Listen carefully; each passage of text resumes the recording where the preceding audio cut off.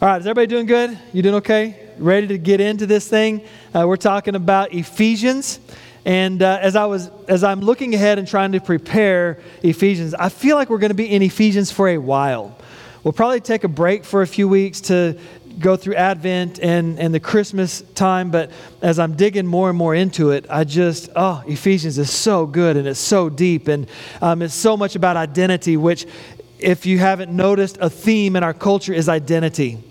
Where is our identity? And we're about to turn the corner and really start talking about some of that. But our identity is in Christ, but people don't realize that. And they're looking for identity in so many different places, in a relationship or in a gender or in an ethnicity or in a whatever. People are looking for identity. And we have the answer. So we've been talking about that. Ephesians is one of Paul's most famous letters. People have studied it and talked about it for years and years. And one of the things that we're trying to do is to be a church. You're going to hear me say this all the time. A church committed to an inward journey of spiritual disciplines and an outward journey of missional engagement. So, in other words, what is happening on the inside, the change, the thing that's going on inside of me because of the Holy Spirit will be reflected on the outside.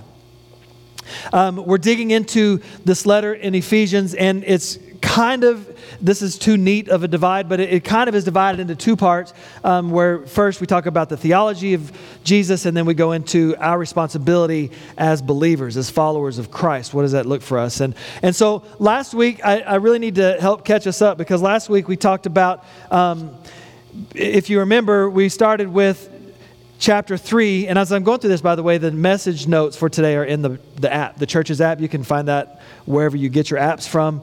The church app, also in the Bible app, the notes are there. But we started in chapter 3 last week, and so Paul had been talking about us being one in Christ, and then he gets to chapter 3, and he says, "For this reason, I, Paul, the prisoner of Christ Jesus, for the sake of you Gentiles," and then he pauses and goes into some more about the gospel. He starts talking about the mystery. You guys will remember some of that. He was talking about the mystery that exists in the gospel, and it's this break.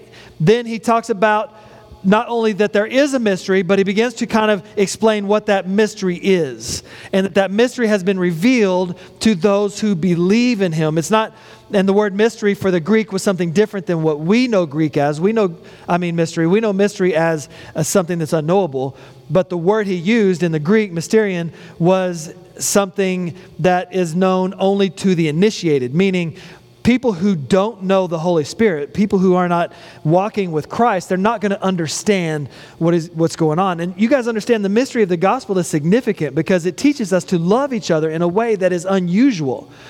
People who don't know Jesus, they're not going to get it. They don't understand it. But people who are in Christ, they get it and they understand and they know. And it just is an unusual kind of love. And it's an unusual kind of peace. And it's something that the world wants, but they don't know how to get. The mystery's been revealed to us. It's our job now to understand and talk about that mystery. Pretty good, right? That was a good summary of last week. So, if I do say so myself. Do you ever do that? Sorry, shouldn't have done that. All right, so here we go. We're moving on. Last week we were verses 1 through 6. Today we're going to go 7 through 13. And we're going to finish this section. We're still in Paul's parenthetical statement, right? He says, "And for this reason wait, hold on. Let me talk about this mystery." And he's still talking about that today. So I'll read this, and you can follow along. It'll be on the notes, and it's on the screen here. Starting with verse 7. "I became a servant of this gospel by the gift of God's grace given me through the working of his power." Remember, we're still talking about the mystery of the gospel. "Although I am less than the least of all God's people, this grace was given me to preach to the Gentiles the unsearchable riches of Christ, and to make plain to everyone the administration of this mystery, which for ages was kept hidden in God who created all things. His intent was that now, through the church, the manifold wisdom of God," that's a lofty statement, "the manifold wisdom of God should be made known to the rulers and authorities in the heavenly realms, according to his eternal purpose, which he accomplished in Christ Jesus our Lord. In him and through faith in him, we may approach God with freedom and confidence. I ask you, therefore, not to be discouraged because of my sufferings for you, which are your glory." So Paul's getting into it, and he's continuing to help us understand the mystery that he's talking about. It reminds me of a story I heard about an Amish boy and his father. They went into the big city one day, and you guys know the Amish, right? They don't believe, or they don't use technology. They horses and buggies. If you've ever been in Amish territory, it's a beautiful country to visit. And so the boy and his dad in their buggy, in the horse-drawn buggy, kind of pulled up to the building. They were there for some kind of a meeting, and they didn't understand everything. They walked in, and they see these silver doors that are opening and closing. And they're watching these things in amazement, trying to figure out what is going on, because they didn't know. The son had never seen anything like this. So he asked the dad, he said, "Hey, Dad, what is that?" And the father, having never seen an elevator, he says, I don't know, son. About that time, an elderly woman comes over with a walker. She goes into the elevator and she presses the button, and the boys watch as the doors close and the numbers kind of move up and down and forth. They're watching what's going to happen. And then a few minutes later, the lights light up again, and then the elevator doors open, and out walks a beautiful 24-year-old woman. And the dad looks at his son and he says, "Son, go get your mom." It was a mystery that they didn't understand. You get it? I'm going to get in trouble for that one, won't I? It's okay. It's a mystery. Our new life in Christ is life-changing. We don't understand it. There's no explaining it. And to those who don't know, they're just watching elevator doors. They can't grasp it. They can't figure out what it is that's happening. Something new is happening, and that's what has happened to Paul. That's why he's so excited. That's why he's so energetic. That's why he's teaching so much about this. This new thing that happens to you and to me has happened to Paul, and it has lit him on fire. We're getting close to the transition that I've been talking about, where we transition from the theological parts of the mystery of Christ and the gospel and all of those things into our responsibilities as the body of church. You'll notice as we get into next week that there are ways that we apply these riches of our identity in Christ to our lives. How do we apply those things? And we'll answer questions like, what does this mean for us as a church? What does this mean for me as I run my business? How does this affect the way I make decisions? How does this speak to the people, the way I treat the people around me? What about spiritual warfare? How do we answer those questions? Because if we don't understand our identity in Christ, then none of those things make sense. So the first thing we're going to talk about is the ministry of the gospel being for all people. Verses 7 and 8, Paul says, "I became a servant of this gospel by the gift of God's grace given me through the working of His power. Although I am less than the least of all God's people, this grace was given to me to preach to the Gentiles the unsearchable riches of Christ." We have to understand how significant of a change Paul had gone through. Do you remember last week I said that for him it was going from being named after one of the greatest kings, Saul, to now being, so he went from Big Saul to Little Paul. Paul means small. Like it's a life-altering perception change. His identity was entirely shifted. He was once a powerful, religious Jewish leader. And now after being called by Jesus, he is an apostle to the Gentiles. If you understand Jewish culture, you understand how radical of a shift that was. At once upon a time, the Gentiles were nothing but an ant for him to step on. Now he's presenting the gospel, the way to his God is being presented to them through this gospel. It's crazy. It's perception altering, radical, 180 degrees. So the question that we need to ask or answer is, how willing are we to be transformed? What kind of transformation are we willing to undergo? 2 Corinthians chapter 3 says, "And we all who with unveiled faces contemplate the Lord's glory are being transformed into His image with ever increasing glory which comes from the Lord who is the the Spirit. This is a radical thing that's happening. Do you understand? Are being transformed into His image. The image of God does not hate, does not cast people out, does not consider other people better than themselves. The image of God. It's not like, and we with unveiled faces are being controlled by God. That's not what it is. We are being transformed into His image, restored into the image of the one we were created in the beginning. How willing are we to change? And you have to be careful, because if you lean into God, truly if you lean into Him, your life will be radically changed. You will be transformed. You cannot stay the same. And then you will begin to understand the mystery, because now it makes sense to you, because who I was is not who I am. I told a little bit of my story in a week or 2 or 3 ago, I don't remember now, but after my transformation, I went back to some of my friends and I was like, God has changed me. And they were like, yeah. What are you doing Friday night? You don't understand. Like, I'm different. And I went to them, and I'll never, this scripture also teaches that the Word of God is like a sword. And it's dividing. And when I went to my friends and they were like, Cal, let's go out at Saturday night. And I said, I can't. I'm going to go to church tomorrow. Whatever. Come on, listen. Where are we going to meet?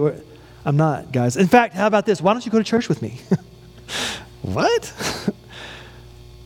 Would you believe that I lost half my friends that one day? Half of them. Half of them almost didn't talk to me again after that. All these guys that I thought, ride or die, like we're tight,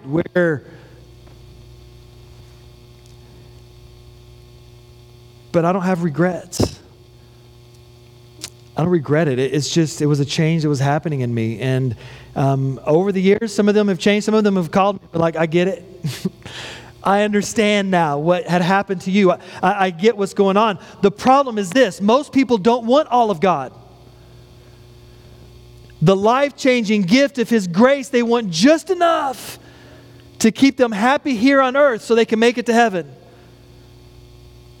God, give me just enough. I want just enough. Just enough. It reminds me of a poem that Wilbur Rees is his name. Look it up. He wrote a book called $3 Worth of God. $3 worth of God. This is what he wrote. This is his poem. I would like to buy $3 worth of God, please. Not enough to explode my soul or disturb my sleep, but just enough to equal a warm cup of milk. You can tell it was written some time ago. Or a snooze in the sunshine. I don't want enough of God to make me love a black man or pick beets with a migrant. I want ecstasy, not transformation. I want warmth, tomb, not a new birth. I want a pound of the eternal in a paper sack. I would like to buy $3 worth of God, please.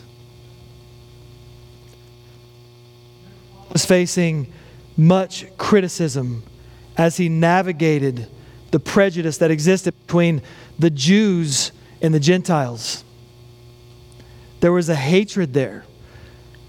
A real prejudice. Jews hated Gentiles, but the Gentiles didn't really like the Jews either. When the New Testament church arrived on the scene, Paul's difficult task was to reconcile those two groups. You see, the Jews were upset because the Gentiles, they didn't any longer have to convert to Judaism in order to get to God. The unfathomable riches of Christ were now available to the Gentiles in the same way they were to the Jews, but all they had to do was ask for it. The difficulty was the Gentiles saw the Jews as a bizarre religious cult, and the Jews saw the Gentiles as blasphemers of God. Paul had to unite that mess. Paul had been one of those Jews. He'd been one of those Jews, one of those high, uppity Pharisees. But if you catch what he's saying here, he took on the form of a servant of the gospel. Lower than the least, he says. He was the highest. Now he's the least. All right. We're in luck because the Cowboys don't play at all today, so we have all the time in the world.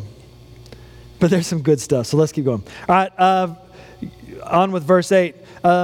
This grace was given to me to preach to the Gentiles the unsearchable riches of Christ, and to make plain to everyone the administration of this mystery, which for ages was kept hidden in God, who created all things.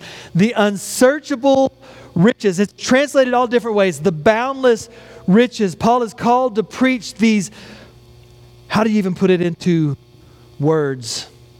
The Greek word, and I'll have it up here on the screen so you guys can see it with me. The Greek word, anexnestion, it's a difficult one to pronounce, means impossible to be traced out. John Stott, he wrote this: translators and commentators compete with one another in their attempt to find a dynamic equivalent in English. Probably bear it out as you have different translations. If you read, they'll have different words for it. The riches of Christ, they say, are unsearchable, inexplorable, untraceable, unfathomable, inexhaustible, illimitable, inscrutable, and incalculable.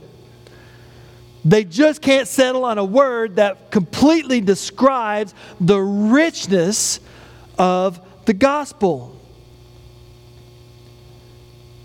Paul reminds us of how amazing this gospel is, but the reminder is also that we have to be very careful because we cannot bend it or limit it or shape it to what makes us. It is unbounding. Like, we can't put a limit on it. It is unsearchable. It is what was the latest, heard people talking about it, the lottery ticket. Listen, I'm not going to ask, but if you win that, don't forget where you tithe, okay? We'll just say. The lottery, it was over $1 billion, right? I don't even know if it's still going. I just remember hearing this last week. Over $1 billion. Like, if you win that and the cash out was however many hundreds of millions, like, you're thinking to yourself, that is unlimiting richness, right? Like, that's what Paul's trying to get us to understand. There is a no limit, impossible to be traced out, the richness of the gospel. And we as humans try to shrink it and control it and make it what we want it to be. We can't replace the gospel with current events or politics or business strategies or self-help or psychology or religion. I heard somebody talking about being discipled by, and I might have said this, they're being discipled, people are being discipled by cable news. That is where we spend our devotional time. Cable news. Watching it on the satellite radio, listening to it, on the podcast, whatever. And we all know, everybody's talking about it right now. The election coming up on Tuesday. Don't forget to vote. I don't want to get into politics here, but I want you to know that God is not there. He's not found in the politics. He's not found in those things. We can't replace the gospel with that. The gospel is not about what we do. The gospel is about what Jesus did for us. You can do nothing to earn it. The gospel is not some name it and claim it kind of teaching. It's not found in social movements. It's not found in political leaders. It is found in the life-changing, unifying power of the Holy Spirit. That's where the gospel is. And that's where we need to be. So what are the answers to this mystery? This is where we're going to find them. Remember, Paul is still in this parenthetical statement we're talking about. He said he was going to pray, but before I can pray, you have to, capital H-A-V-E, you have to understand this mystery. Please grasp this mystery. Don't let it pass you by. This mystery that can only be revealed through the Holy Spirit. And then we go into verse 10. Some really really cool language in here. Starting with verse 10. His intent was that now, through the church, the manifold wisdom of God should be made known to the rulers and authorities in the heavenly realms. I mean, honestly, we could probably preach a whole message on that now, his intent is that through the church, the manifold wisdom of God should be made known. When you study the Bible, pick up on words like that. Like I was reading it and I was like, manifold. The manifold. Now I know an exhaust manifold, right? The man is, it's what connects to the engine that all the engine exhaust comes out of, at least for the next 10 or so years. Get it? Electric. Okay, sorry. All right. The manifold wisdom. I was intrigued by this word. I was curious about it. The Greek word manifold means many-sided or much, diverse. My favorite was multifarious or incomprehensible. In the Septuagint, which is the Greek translation, it was the same word they used to describe the coat of many colors. Manifold. What it really means is holistic or all-inclusive. God's wisdom is it's a holistic, incomprehensible, all-inclusive. We will never grasp it on this side of eternity. Here's what's really cool though. So imagine that manifold wisdom, that incomprehensible, that holistic understanding of His wisdom. That wisdom should be made known, all right, through the church. The manifold wisdom is being made known. Through the church. What? God took the manifold wisdom, His manifold wisdom, and He said, okay, church, here's what I want. I'm going to let you know the mystery of the universe. And your job is to reveal it to other people. You get to know the mystery. Your job is to reveal the manifold wisdom. Is that cool? Like our job as a church, we are the ones, do you understand the weight of that responsibility? And we walk around, bebopping around like everything's, like we're all right, like everything's good. God's saying, your job, please reveal this mystery to people. One of the things Jesus says was that the way you love each other will let people know you belong to me. It's a rough paraphrase out of John. They will know you belong to me because of the way you love one another. It's a mystery. Nobody understands it. But they're going to say, man, there's something different about him. Get it. And then he says, keep reading in verse 10. The manifold wisdom of God should be made known to the rulers and authorities in the heavenly realms. What? So the manifold wisdom of God is, the mystery is revealed to the heavenly realms. It's starting to sound like there's a spiritual thing happening here, right? Like there's something for sure spiritual. Because, and if you keep reading, I'll read the rest. According to this eternal purpose which He accomplished in Christ Jesus, in Him, through the faith, and through faith in Him, we may approach God with freedom and confidence. You have to understand they were scared to death to approach God. In fact, when they approached God, they had an ankle strap, rope tied to their ankle. So when they disappeared behind the curtain, in case they died because God was so holy, they could pull them out. Well, John had something in his life. We're not sure what, but here, who's next? They were scared to death. But there's a new mystery that they can't understand, that now we can approach God with confidence. And it is the heavenly realms. It's the authority and leaders. And I was looking, should be made known to the rulers and authorities in the heavenly realms. I was like, what does this mean? I was trying to understand. And this is not, most commentators don't believe that this is a demonic Satan heavenly realms. They're talking about the spiritual realm. Read some Isaiah or Ezekiel or Revelation and get a glimpse of what's happening in the spiritual realm, where in Revelation God is sitting on a throne surrounded by other thrones on a sea of glass as clear as crystal, and angels and beings are flying around him saying, holy, holy, holy, Lord, like the spiritual realm. What happens is the mysteries of the universe are revealed in the spiritual realm through the church. There's only one way that Satan will be in your family, in your community. You can't do it. This is why Paul also says he recognizes everything's happening in the spiritual realm. He says our battle is not against flesh and blood, but against principalities of darkness. When you get mad at somebody, don't be mad at that person. Be mad at what's behind it. What is that? There's a spiritual something. You're not going to defeat Satan in a religious ceremony.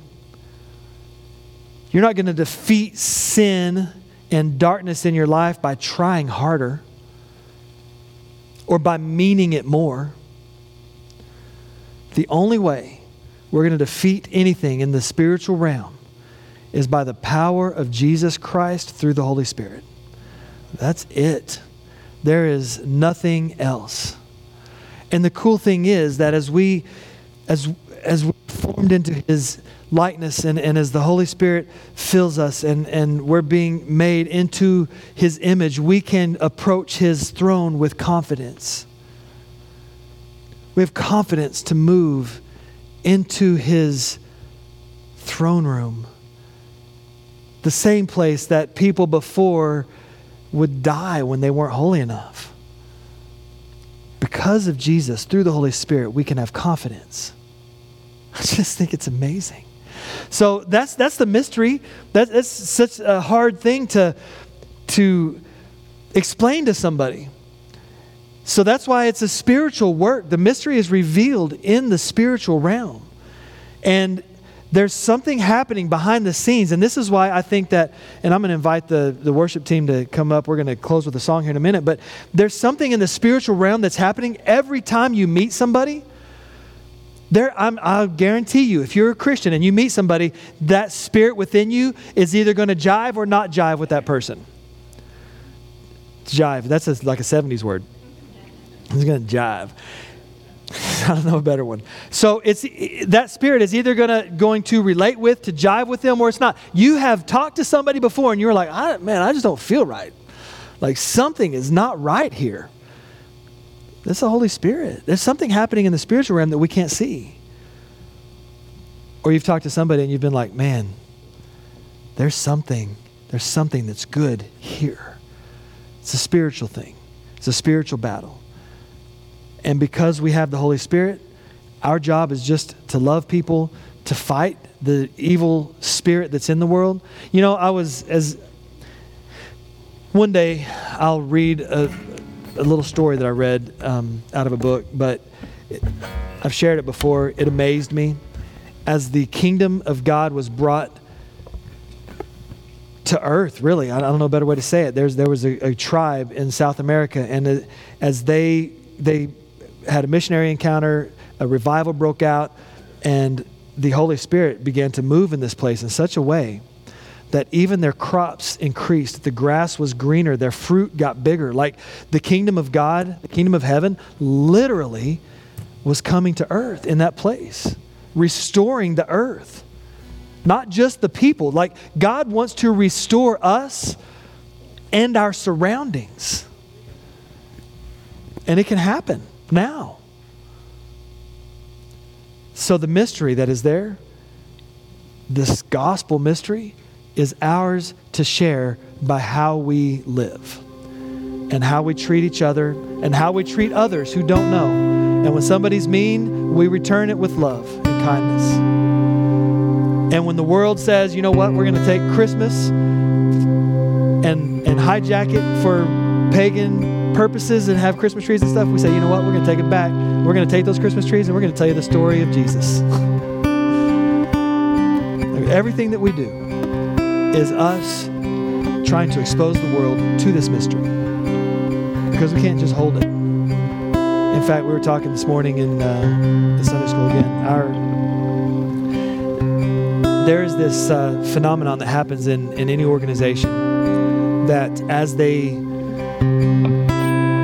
grow, they become more inward focused because they get to a place where they like the way things are. They like to do things a certain way they like. And at some point, as they turn inward and they quit thinking about outward, and this is a business, a church, anybody, any organization, they begin to put off other people and they just don't feel welcome. And so what happens is the business or church begins to have less and less people, and then it gets even worse because they're like, oh, we got to protect what we have until eventually they die. And you can read about that in all kinds of businesses like Kmart, for instance, or I don't know, there's several you can probably think of businesses that have gone out of business. It's a thing. When they've studied them, they found that this is what happens to them. And this is what happens to churches, church organizations. We have to continually make every effort to, and ask God to help us stay outward focused. How can I reach people? How can we reach people? The church is receiving the manifold wisdom of God. What? And it's our job to reveal that mystery. It's crazy. So this morning, here in a moment, we're going to take communion together. And if you are helping, I'm going to ask you to go ahead and get in your place. By the way, back here on my left, your right is gluten-free communion, if that's something you're concerned about with the bread. But I just want us to remember as we do this, we're going to sing this song. Take some time. We're going to do it individually. We're not going to do it all together this time. Take some time before you get it. Take some time after you get it. Take some time during, and just think, God, Holy Spirit, connect with me in such a way that my life reveals the mystery, your manifold wisdom. On the night Jesus was betrayed, he took the bread and he gave thanks. He broke it and he gave thanks and he said, "This is my body, which is broken for you." And after the disciples had finished the meal, they took the cup, which they called the cup of blessing, and he gave it to them and he said, "Take this and drink. This is my blood, the blood of a new covenant, which will be shed for you and for many for the forgiveness of sins. When you do this, do it in remembrance of me." So this morning, I just invite you to remember that as you are taking these communion. It's his body that was broken for you. It was his blood that was shed for you. And by the way, you don't have to be a member of our church to share communion with us. It's open to any one of the places up here in the front. There will be bread you can tear off and dip it in the cup. In the back, there are prepackaged pieces that are waiting for you if you'd like to have the prepackaged instead. So let's pray for this time together. God, today as we're remembering what Jesus did for us on the cross, I pray that you would always remind us as a church. The word is actually ecclesia. It's a gathering together of people united by a common purpose. We are your ambassadors to the world. We are the ones who reveal the mystery of the gospel, who help people understand the manifold wisdom of God. I can't even wrap my mind around it. So today, as we remember, Jesus, what you did for us, Holy Spirit, would you speak to our hearts? Help us to connect with you in a special way, I pray. In Jesus' name.